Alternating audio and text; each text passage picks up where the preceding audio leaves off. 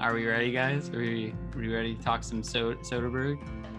Yeah. All right. We're talking about the Oscars, right? Yeah. Welcome to the 2021 Oscars episode. Did we do a full episode on the Oscars? We did a preview. Okay. Yeah. But for real though, this is our high flying bird episode, right? I've been waiting for years.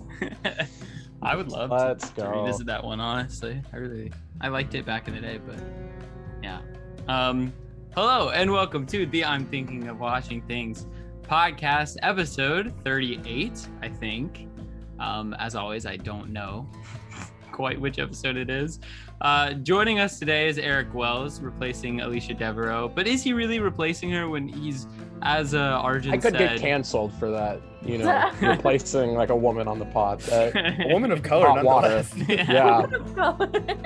Yeah, you know what I said? We need one more white man. That's just what the podcasting world needed, honestly. Another white voice. Welcome, Eric. As Arjun said in our group chat that you're not a part of, said you're basically the fifth watching thinger. I love the fifth wheel, so been there before. Yeah, what's up, Brooke? What's up, Arjun? How are y'all? I'm doing all right. Good. Great. All right and good, that's all I need. We're trying to keep this one short. Hopefully it's short enough to where I can title it Quickie, no sudden move, or like four-person quickie. Yeah. Whoa, Brooke. Whoa. Hey, we want our viewership to go up. We gotta bring this. Yeah, we've been bringing in some marketing advisors, and they're really telling us we gotta cut this down. But now we're trying to make this short, so I need to stop rambling because we're talking about No Sudden Move, the Steven Soderbergh new film on HBO Max. The one to follow. What's the cruise line one? What's that one called? Let Them All Talk. Let Them All Talk. I loved that movie. Liked this one. Can't say I loved it, but let's jump into it. First impressions, Eric. We saw this one together. We did. How was my living room? I enjoyed it. Very nice ambiance, great movie watching environment. A lot of fun seeing like the different Netflix sort of title cards scroll past while we were like talking for 30 minutes and saying like, okay, we're gonna start the movie now. And then we keep talking and then just like rinse and repeat. But it was a very, very nice movie, nice viewing experience. Would recommend to anyone. Ideal way to watch that movie. Just stop by Caleb's place. Yeah. Thanks, Eric. Means a lot. Arjun, how about you? What was your viewing experience?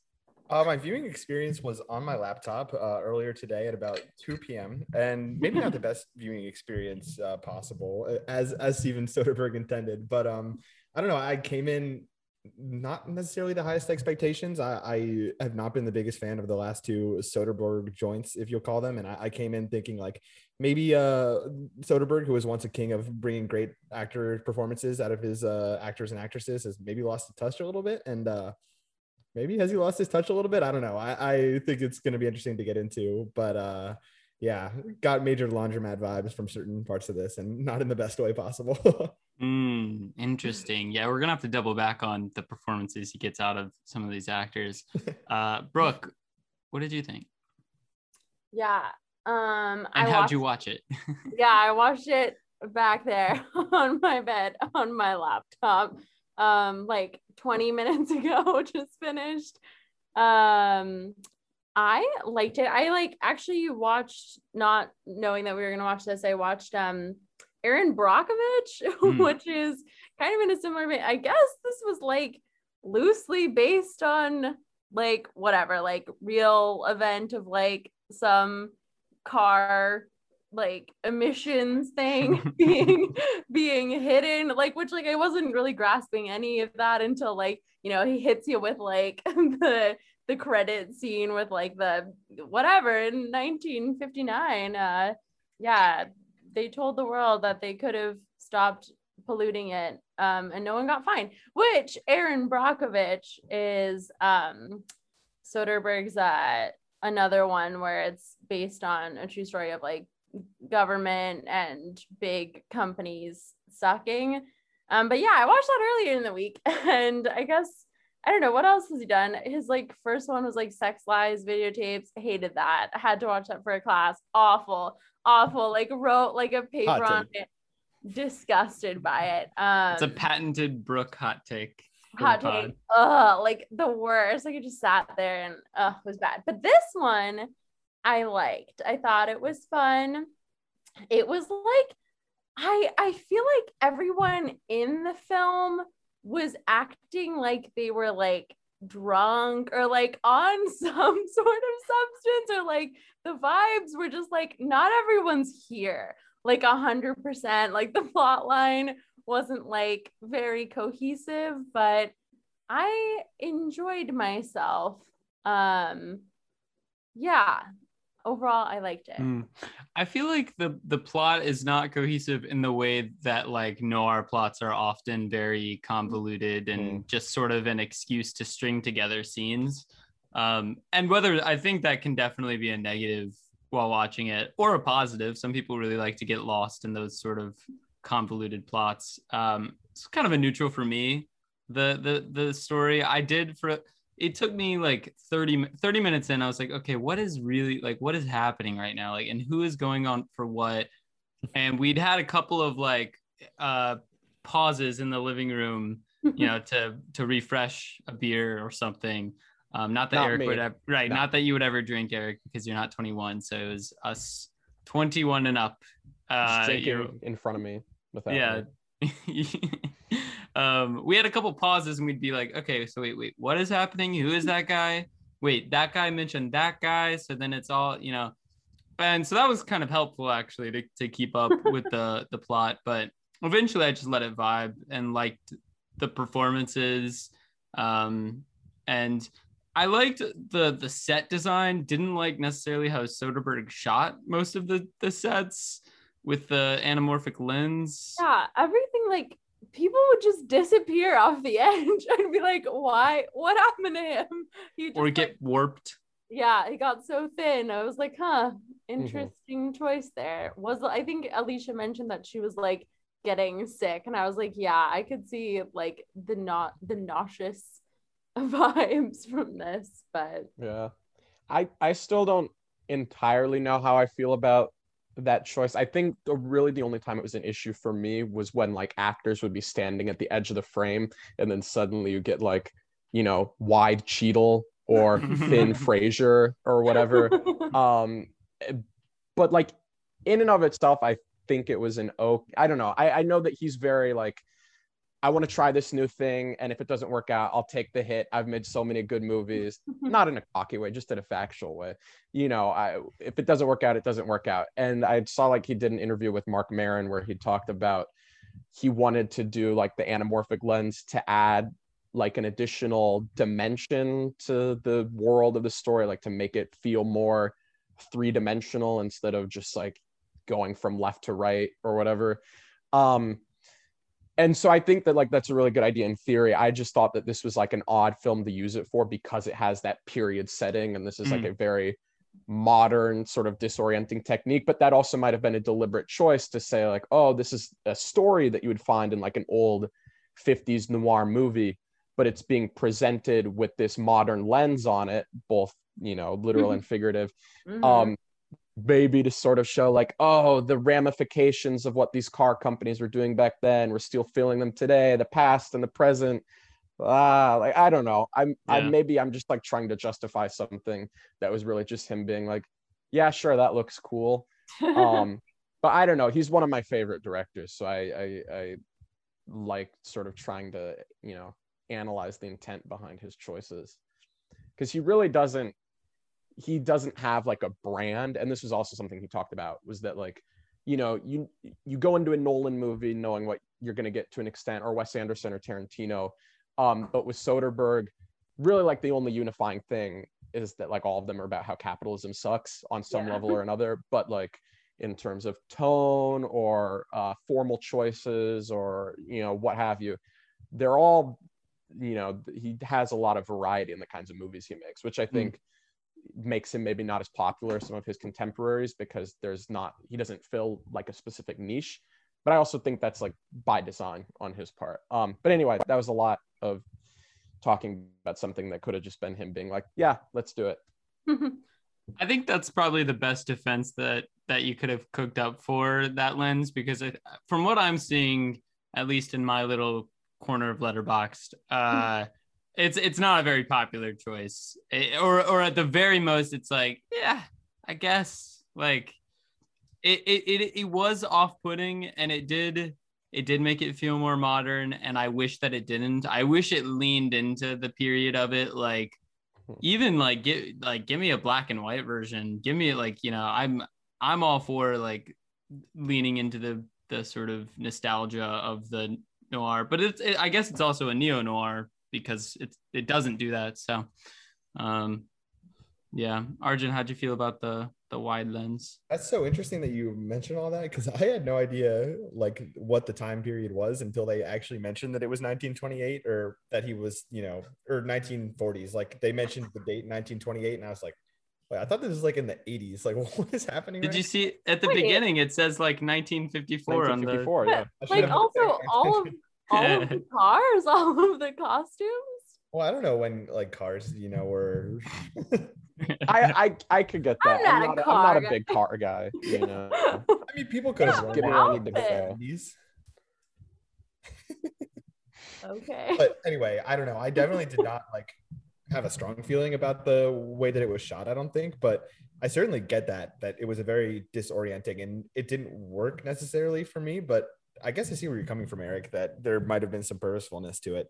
I don't know. Didn't really ever click for me. I don't even know if I believe what I was saying. That was just like a theory, amusing, if you will. I think that is the charm of Soderbergh, though, is that you don't know exactly what you're in for when you fire up one of his movies, especially recently. With like we mentioned High Flying Bird, we've mentioned The Laundromat, which I haven't seen, but I've heard it's not great. But I love To Let Them All Talk. Like, I know you're not the biggest fan, Arjun. Alicia's a big Let Them All Talk gal as well. I'm a member of the Hive. You're certainly a member of the Hive, Eric. One of my favorite movies of last year, and you know, that's totally different from what he did here in tone, in scale, in genre, and often the way he shot it. It's very, very different pacing in the editing too. Like it's all very Unsane. Wait, do you all know Unsane? You like Unsane? Unsane. I haven't seen that one. Good movie. Like a psychological thriller, but like he kind of is better on iPhone. Like his movies, I think that he shoots on iPhone look a lot better than the movies that he's been shooting on digital lately, which is such a weird thing to say, but like he just gets so creative with it and like moves the camera in such fascinating ways. Like High Flying Bird, like there's certain shots in that despite being kind of like plain shots are just so creative that like it almost reminds me of like Michael Mann in like the 2000s when he first started using digital and was just like not trying to shoot it like film looked, which I feel like is a trap that so many filmmakers fall into, where it's like, we're just going to shoot this the same way people have been shooting movies for 100 years, but it's like, we don't have to do that anymore. And yeah, I love Soderbergh too, Eric, which is kind of why I feel almost a little bit disappointed by how much I haven't liked his recent works, but this is all just making me want to go back and rewatch Sex, Lies, and Videotapes. And that's one that that's a blind spot for me that I am ashamed about. I have the DVD. You can come over. Yeah. I know. All right. Well, great. We'll set up a night. How did we? Let's jump into the let's jump into the performances of this one, because I feel like that's what the main star. Like, I mean, the main star of the movie is are the stars. I feel like there was some interview with Soderbergh, maybe like a year or two ago, where he was like, yeah, all I kind of really want to do now is put like good hot actors like on a screen in like interesting situations and let them cook and let them all talk, if you will. Yeah. I want to start with Kieran Culkin, who was like great. I thought he was my favorite performance. Was so good in it. He was firing on all cylinders. In a like in the setting that Eric and I watched it in with a couple of buddies, very funniest guy like in the room, was very like his wisecracking without being obnoxious. I felt for the guy when he died. Obviously he wasn't a great person. His character, spoilers, But I wanted more of him in the movie. Like he was an interesting player in this like plot, and I wanted to see more of him. But I'm glad that we got what we got. How did y'all feel? I don't know that I seen him in other stuff. I Seen don't. him as a child. He's in Succession. Yeah. And Scott Pilgrim. He's the roommate in Scott Pilgrim.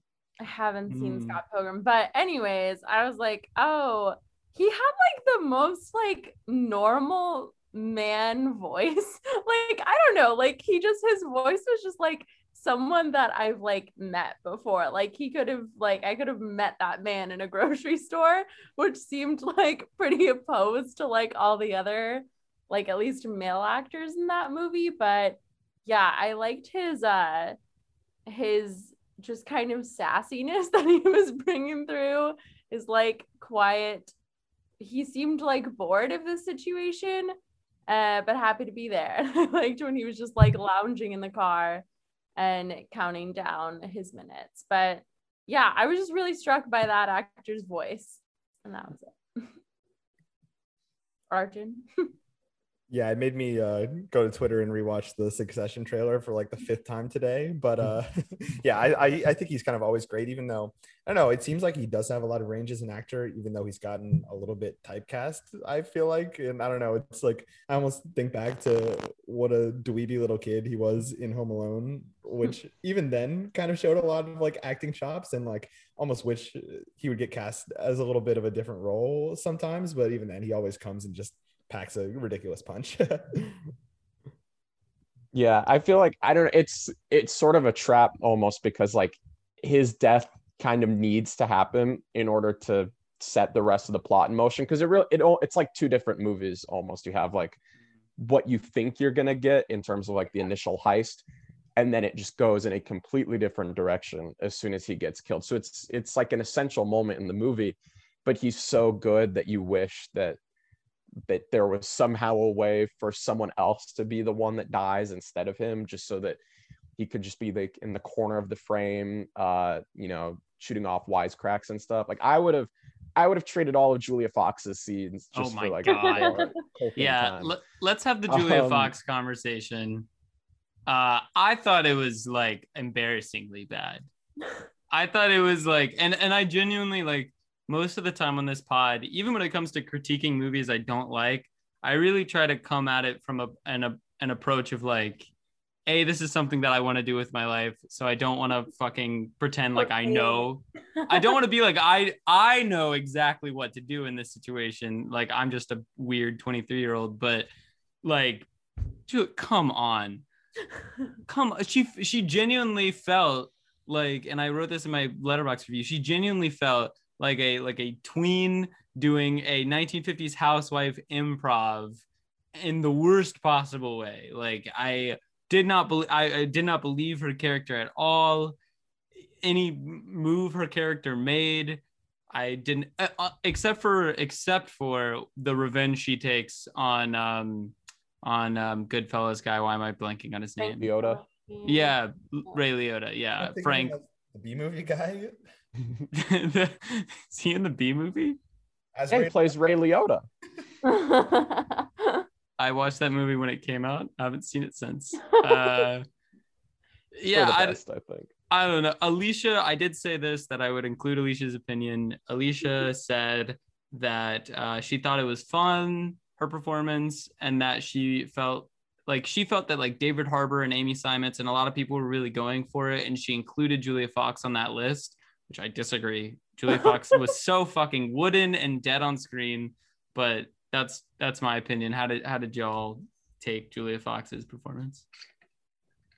I think, I don't know, it's interesting because in Uncut Gems she was like very natural, and it's that kind of like Florida Project style of like, just cast someone who has a lifestyle that's sort of similar to the character, and just let them like, right? What's that? Wasn't she friends with the Safdies, and like they cast? I think so. Yeah. Her. I think the character is kind of inspired by her, and it's that style of like just letting someone exist on screen as that character and capturing it, and it was very naturalistic. And so maybe she was like self-conscious about like, okay, I did that movie where it was a character that was so much like me. Now this character is like, it's a completely different time and place and a different sort of person. And I don't know. I don't want to like diagnose it. I don't know her. I haven't seen any of her interviews talking about it or whatever, but like it felt very much like she was trying to prove. We watched one together. That's true. We did watch. It was like 30 seconds long and she said like really nothing. Yeah. But sorry, it felt like she was trying to prove something almost of like, I can play this character that is totally different from my Uncut Gems character. And so it felt like she cranked it up a little too far in terms of like really going for like oh Ronald, oh honey, oh I'm like the housewife femme fatale. It's like she I think if she had tried less, it would have been more like, I don't know what I'm saying. No, I agree. But it could be a fluke. It could just be like an off performance for her. Or maybe Uncut Gems was the fluke. I don't know. I really liked Amy Seimetz. I might be getting the last name wrong, but she's like, obviously, like, you know, I'm familiar with her work, but she's not like of the same status as a lot of the other actors in terms of like name recognition. But she like really stood out to me as far as like some of the female characters in the movie, because it is a very male dominated movie, but she definitely made up for Julia Fox. I think I really liked her performance. I did too, but like, I loved She Dies Tomorrow so much that I just, every time she's on screen, I'm like, come on, go back to directing whatever your next movie is going to be. Like, I just come on. Like, don't waste your time. She Dies Tomorrow, famous disagreement on the pod. Masterpiece. Yeah, it's a movie. It exists.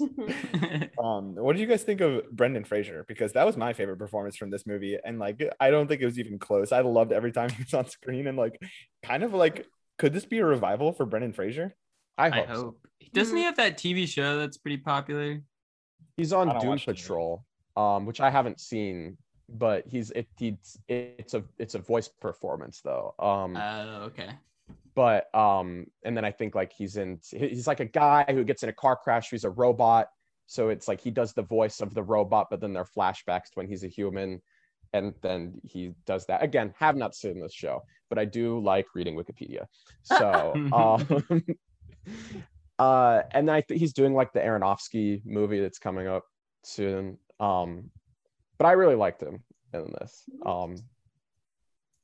I definitely really liked Brendan Fraser as well, and I'm trying to find out what his career is up to at the moment, because I would love to have a Brendan Fraser renaissance. Like, I feel he was like a weirdly, like, I mean, his whole career has, you know, the whole story and all sorts of things, of reasons why it went the way it did.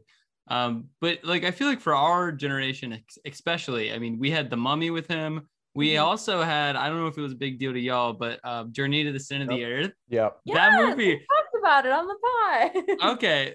That movie was like huge to me as a kid. I loved that movie. So I'm glad to see him getting work. And yeah, I also like, he was a sex symbol in George of the Jungle, like legitimately like hot in that movie, which is just like, I don't know. You know, I don't know any of the like extra textual stuff that you were talking about, Kayla, but like, definitely a bit of like a sad fall from grace, because like I would have loved to have him more in my life. Oh my god, yeah. Looking at, I want to wait. I'm gonna share my screen. Does this come up? Does this come up on the recording? I don't know. Look at him. Yeah. Wow. Like I genuinely, I think it's a tragedy that he never played Superman, because I think that he would have been like really, really good at that. He just, I think, had the right presence for it. But yeah, he had like medical stuff, and he was, I don't know how much you guys have like read about it, but he was like you know, assaulted by the head of the HFPA, and he kind of got blacklisted because of that. You know, a lot of stuff going on, but I've never really seen like the way that people online like are really clamoring for like this sort of revival for. I've never seen that like for anyone else, the way that people really want it for him. I think he's like genuinely just a really like beloved figure for our generation. So I hope that this is like the start of, and he's like been doing other stuff in the past year, so I shouldn't say the start, but yeah, I hope that it is a further stepping stone towards like a Frasier-sance. yeah. Renaissance. Way better. I don't know if this is a hot take, but like if somebody's gonna have to play Donald Trump on screen, like I think it should be Brendan Fraser. I think he would knock that out of the fucking park. I hadn't thought of that, but I think that would be really good. Do you know how many fucking, when we're like 40, do you know how many like Trump movies we're gonna get, y'all? It's gonna be awful. I'm sad that so much of like what I've seen for the Brendan Fraser discourse though is like before and after pictures and like how ugly he's gonna be and like how ugly he is now. And like, is he only gonna get to play like a fat man character? Do you know what I mean? Like this was definitely like he was playing a role that I hope he's not reduced to just that type of role, like in this movie specifically as like, I don't know, like the fat, like bookie person that's not like really a part of the action, but I don't know. We could talk about fat phobia. No, there was some definitely like fat phobic takes that I saw. But isn't he putting on the weight on purpose for his the Aronofsky movie? Yeah. Which I feel like was left out of a lot of people was just like shock, you know, like, oh my God, like he looks different. Yeah, but isn't that like part of the discourse that can you only be allowed to be fat if you're intentionally gaining weight? Yeah, that's a good point. That's a good point. Also, like, I'm not ready for the discourse around that movie. Jesus Christ, that's gonna be awful. Yeah. Well, it's already starting. Like when they announced the movie, there was a lot. Yeah, I don't know. Hopefully, it's like a variety of roles for him. But I think like Soderbergh has enough skill as like an actor's director that it wasn't just reduced to being like the stereotype of like the you're gonna go to the heist and then whatever, like there was more to the character, I think, than just sort of being a cliche. I didn't think fortunate with his collaborators. Yeah, I'm just concerned for his future, but I really liked his character. He had a lot of funny lines. He definitely had like, I could relate. He felt like he was just like an anxious, like parental figure at the beginning where he was like, just get in the fucking car and like just sit next to each other. And I thought that was just a funny take on that. But yeah, Julia Fox, I like didn't say anything about her. I wasn't like that bothered, but at certain points she was like actually like projecting, like speaking in the way that you do in theater, where she was literally like, Ronald, like, what are you gonna do with all this money? And I was like, whoa, okay, but even Brooke, that was a better line reading than what she does. Well, I am very talented. I don't want to step on any toes here, but I want to see the Brooke cut, the Brooke version of the movie. Brooke, I do too. I'll just be there. I don't think I'm shooting anyone though. I think I'm like, I don't want to be involved in this money stuff. I just want a nice husband. Anyway. Brooke, Julia Fox didn't actually shoot Benicio del Toro, right? No. She was committed to her art, Arjun. Are you joking? She went all the way. Which, that guy, I texted in the group chat. Is he not like an ugly Brad Pitt? Like, does he not look exactly like Brad Pitt, but like an alternate universe Brad Pitt where like he's like your uncle and he's kind of weird and has said some weirdly sexual stuff, but like he is. I feel like Brad Pitt is just the weird. I don't think ugly Brad Pitt is fair. I think tired Brad Pitt is more exhausted. Fair. Also, the bar's pretty high with Brad Pitt. Yeah. You compare anyone to Brad Pitt, Brad Pitt's gonna win, I think. But I don't think he's like an ugly guy. But he looks like him. Like that's the point, is that he looks like him. Just like he does. And then Oh, sorry. Go ahead, Eric. Oh, I was just gonna say he looked like if Brad Pitt was a low rent hitman in 1950s Detroit, like that level of world weary. But yeah, no, anyway, you're gonna say.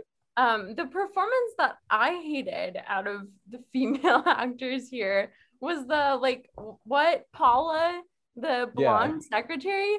What was up with that? I hated that. Do you guys think it was like camp enough that she was like doing something with it? Because I was just like very much annoyed with her. All of her sentences, she was just like floating around and made no sense. I can't speak objectively on this. I've had such a big crush on her for so long as an actress, so I just can't remove that from. She was in Blue Mountain State and Mr. Robot, and both times just like was so smitten that like I cannot remove that from this. She probably was bad. You're probably right, Brooke. She was awful. I honestly, I don't have much of an opinion about her performance, which I guess maybe does mean that it was bad, because that's really, I think, the worst thing you can say. But I thought it was fine. Yeah. I didn't have much of an opinion either. I could buy David Harbour having an affair with her. She seems like a nice lady. She was so fucking stupid, but like played it in a really weird way. I didn't think her character was stupid. I just thought that she maybe naive. But there is something to be said for like the sort of boss chasing the secretary around the desk trope that Soderbergh didn't really play with. It was just like, yeah, this happened. Which I think there was room for, like, there was room to give her a little bit more agency, but at the same time, she does like go forward with the plan. She's not the one chickening out, as it were. And I really liked the scene with David Harbour in the motel room where she's like yelling at him for like screwing up and not going through with it. Like, that's what I'm saying. Like, in the script, she's like really cool. She could have been like #girl bossing it. And she, just the way that she performed that. But yeah, I mean, like on paper, she's the one that wanted him to start whatever, got him into this situation. Then she breaks it off with Phil. She gets back together with Phil. Then she, takes whatever and then goes to California and does her own thing. So a cool minor character, but I hated her initial introduction so much that I liked nothing else that she was a part of. But yeah, are there any other performances or things in the movie we want to talk about? I've got 3 more before we head out, I think.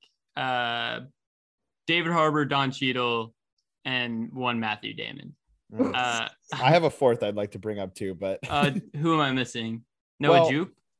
Yeah, it's just like, does he kind of seem like a CIA plant? Like, why is he in everything and like doesn't have that much charisma or talent? I thought he was good in Honey Boy. I think he's fine. He's okay in Honey Boy. I mean, like, I just don't know. Like, he's so bland. Like, he's a piece of white bread. Not trying to make enemies with the future star of Hollywood, Noah Jupe, but I think I forgot you're a Quiet Place fan, Brooke. Yeah. Shut the fuck up. He was finally allowed to talk in this movie. I love him.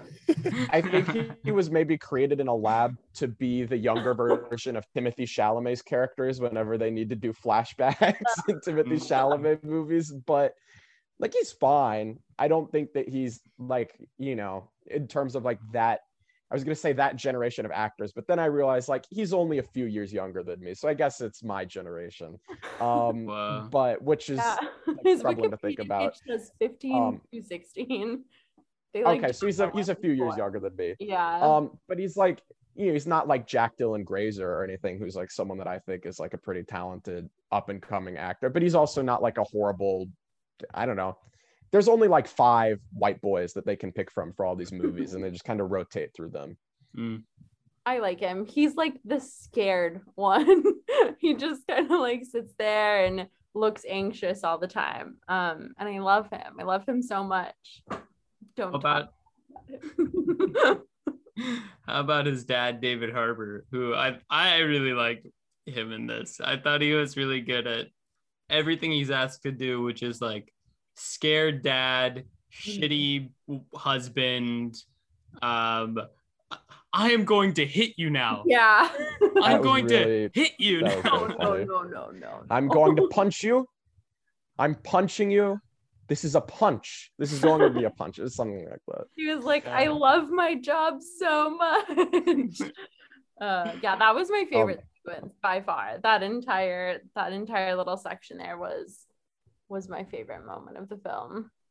He kind of disappears from like the third act. I feel like I didn't really notice it until there's that last scene with him and his wife, and I was like, oh, hey buddy, I haven't seen you in a while. But no, I thought he was really good. It was weird to see him clean shaven because I'm so used to seeing him with the the facial hair on Stranger Things, which he's like the best part of that show in my opinion. Increasingly little competition as the show goes on, I think. But I don't know if this is true. All I know is like I read on Wikipedia some of the actors that were going to be in the movie but had to drop out, but it didn't say who that they were going to play. But originally George Clooney was going to be in the movie, and I feel like that's the character that he was going to play because he obviously wasn't going to be Don Cheadle's character. So I would be very curious to see George Clooney in that role because I thought David Harbour was really good. I also think George Clooney would have been really good in that role. I feel like Clooney could have killed the Damon role too. Yeah, he might have been the Damon role. But I don't know. That's just something I was thinking about. But no, I thought David Harbour was really good. I thought it was like fun to see him play like a more timid character than he's kind of usually known for. Mm-hmm. So there were actually, I looked at the cast list to make sure I didn't miss any, and there's like 4 more I want to like mention. So let's do rapid fire, right? Okay, so the scale is good, bad, or okay. And if you have like a few more words to say after it, is good the ceiling? There's no better than good. It was okay. Okay, okay, bad, or any of the adjectives, good, great, amazing, whatever you want to say. Okay. So no, there's not a real scale. It's just there's no scale actually. What's the power between each of these? What's the difference between an okay and a good? Just a concise answer is what I'll ask. Oh, okay. Ray Liotta, Brooke. Okay. How about you, Arjun? Arjun's also on the okay. Eric. I feel like Arjun is like betting for my life in the gladiator ring. Like I was scared the second he put it up. I was like, oh my god, is this what about what I'm about to say? Don't do that, Arjun. Yeah, he was fine. He was like not one of the best ones in the movie. I do enjoy the addition to the Ray Liotta getting the shit beaten out of him in the Rain cinematic universe, which started with Killing Them Softly. Would love to see another movie in that subgenre, but yeah, he was fine. It's like what you would expect from like a late career Ray Liotta performance, I think. Yeah, Eric, or you could just go rewatch and reevaluate the masterpiece that is Killing Them Softly, but you didn't hear it from me. I love the ending. I love the rest of it. Just I didn't love as much, but I still enjoyed. But the ending is really good. He is really good though. My preference is for Ray Liotta and Hubie Halloween. Matt Damon. He should have worn the clown wig from Hubie Halloween in this movie. I really enjoyed his wig in that movie. Matt Damon. I thought he was great. Hot, very hot. Nice suit. Arjun, explain yourself. You thought he was okay? What's up? No, it just reminded me of Suburbicon, which is a movie I didn't like because he looked so similar to his character in Suburbicon, and it was just reminded me of how bad Suburbicon looked hot. Yeah. He did look hot. Yeah, fair enough. I really liked him coming in as like the sort of money, capitalism, the corporation embodied, and it really reminded me of that scene in Network where Ned Beatty comes on, and Ned Beatty's like, "This is how the fucking world works," and Matt Damon a little bit more calm than Ned Beatty, but also very like just an intimidating and cool presence. I was like pretty zoned out, and then I was like, oh, Matt Damon. He really like brought me back in that final quarter there. I think it's like a smart use of him because I feel like for one reason or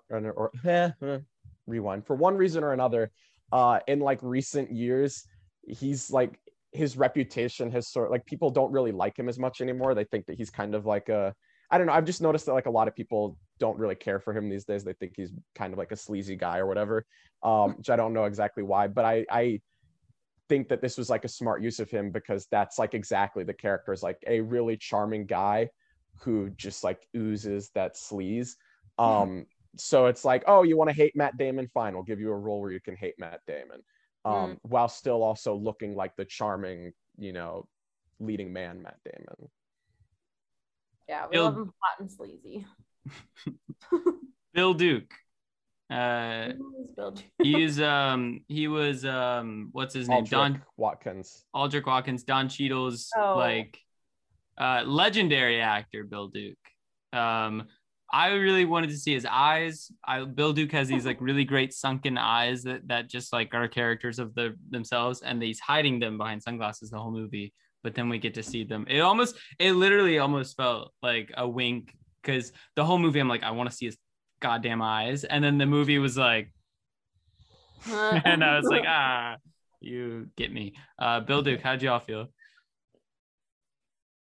Good. Yeah. Good. Wasn't in it that much, right? Like, no, I wanted more of him. Like maybe like 3 minutes total. You get the nice, more of like a presence than a character. Yeah. How about John Hamm, who I thought was boring? Why? Like, I don't know. Give him more to do. Yeah. Yeah, I agree. I mean, he was good. He just didn't get a lot to do. Yeah. He's another character that just always seems like he's like playing John Hamm. Like, I don't know, spice it up a little bit.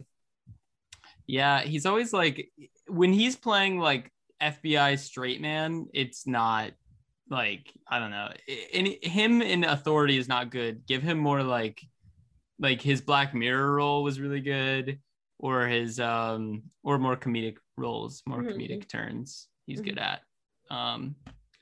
Maybe him and Harbor could have swapped. I could have seen him in that role too. But David Harbour was also good. I feel like I'm ragging on David Harbour, saying other people should have played that role. I liked him in it. All right, wrap up time.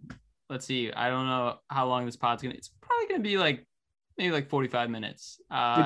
Did we not talk about Don Cheadle at all? Oh my God! Yeah, the main character. The main Jesus character Christ. of the movie. Jesus Christ! I had penciled him down to talk about him, and then I skipped him, and then I forgot to go back and check which ones I skipped. Don Cheadle. Best for last. That's how we'll frame it. Okay, so you really liked his performance. Well, I just feel bad that we forgot him. Oh, okay. So, regardless of your thoughts, everybody, we love Don Cheadle. I liked him. I don't like, for some reason, I just like, with his like really gruff voice that he put on, it felt to me like he was putting it on rather than being like a part of the character. But maybe that's me thinking about Ocean's 11 and the like atrocious accent he does in those movies. And I'm just like, I don't believe you, Don Cheadle. Whatever you're giving me, I'm not gonna buy it. But Arjun, Don Cheadle?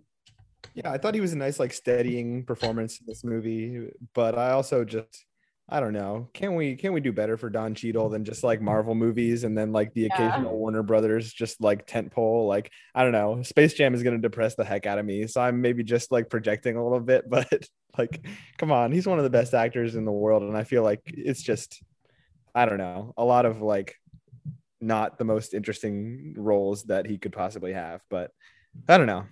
Maybe I'll go rewatch Boogie Nights tonight on Netflix. Yeah. I agree. I feel like just after seeing him in mostly Marvel movies for so long, it was like very refreshing. Even if the voice did feel a little like put on, it was just refreshing to see him do something different and remember that he is like really, really good. And I watched Out of Sight today, another Soderbergh movie that he's also really, really good in. So it's, and I think in a way that made me like want his character to succeed more, because it's like I'm rooting for the character, but I'm also rooting for Don Cheadle. You're like, come on, man, you don't have to do Space Jam. You can like act the shit out of this Soderbergh movie and get all the money and win and everything. How do you feel about Infinity War being based on and influenced by Out of Sight? I think that's the most bullshit claim I've ever heard. What? Like even before I watched the movie, but especially after watching it. Did Kevin Feige? Who made that claim? Russos said that. The Russos did, and Soderbergh said they need to write an essay to prove that Out of Sight was an influence. Oh my god! Because like obviously they aren't similar at all in their plot. Because I don't remember, George Clooney trying to assemble the Infinity Stones in Out of Sight. But people are like, oh, it's a tonal influence. It's a tonal influence. The Marvel movies are so like sexless and devoid of like any romantic charm, whatever. And Out of Sight, I put this in my review. It's like, this might be the sexiest movie that I've ever seen. So if it was an influence, it did not. They did a really bad job of showing that influence. There is that one part where George Clooney says, "I am inevitable," but besides that, it was really not evident. Wow. All right, guys, it's the wrap up. Let's save what we've been watching for later because I do gotta be going. But yeah, any last things, last words to say, final words, no sudden move. Nope. Okay. Well, then that's it. Thank you for listening, everybody. Maybe this will be a thing that we do regularly where we do some new releases and we try to go through them quickly. This one was such a stacked cast. It was inevitable that it was going to not be like a 30-minute pod, but thank you for listening and goodbye.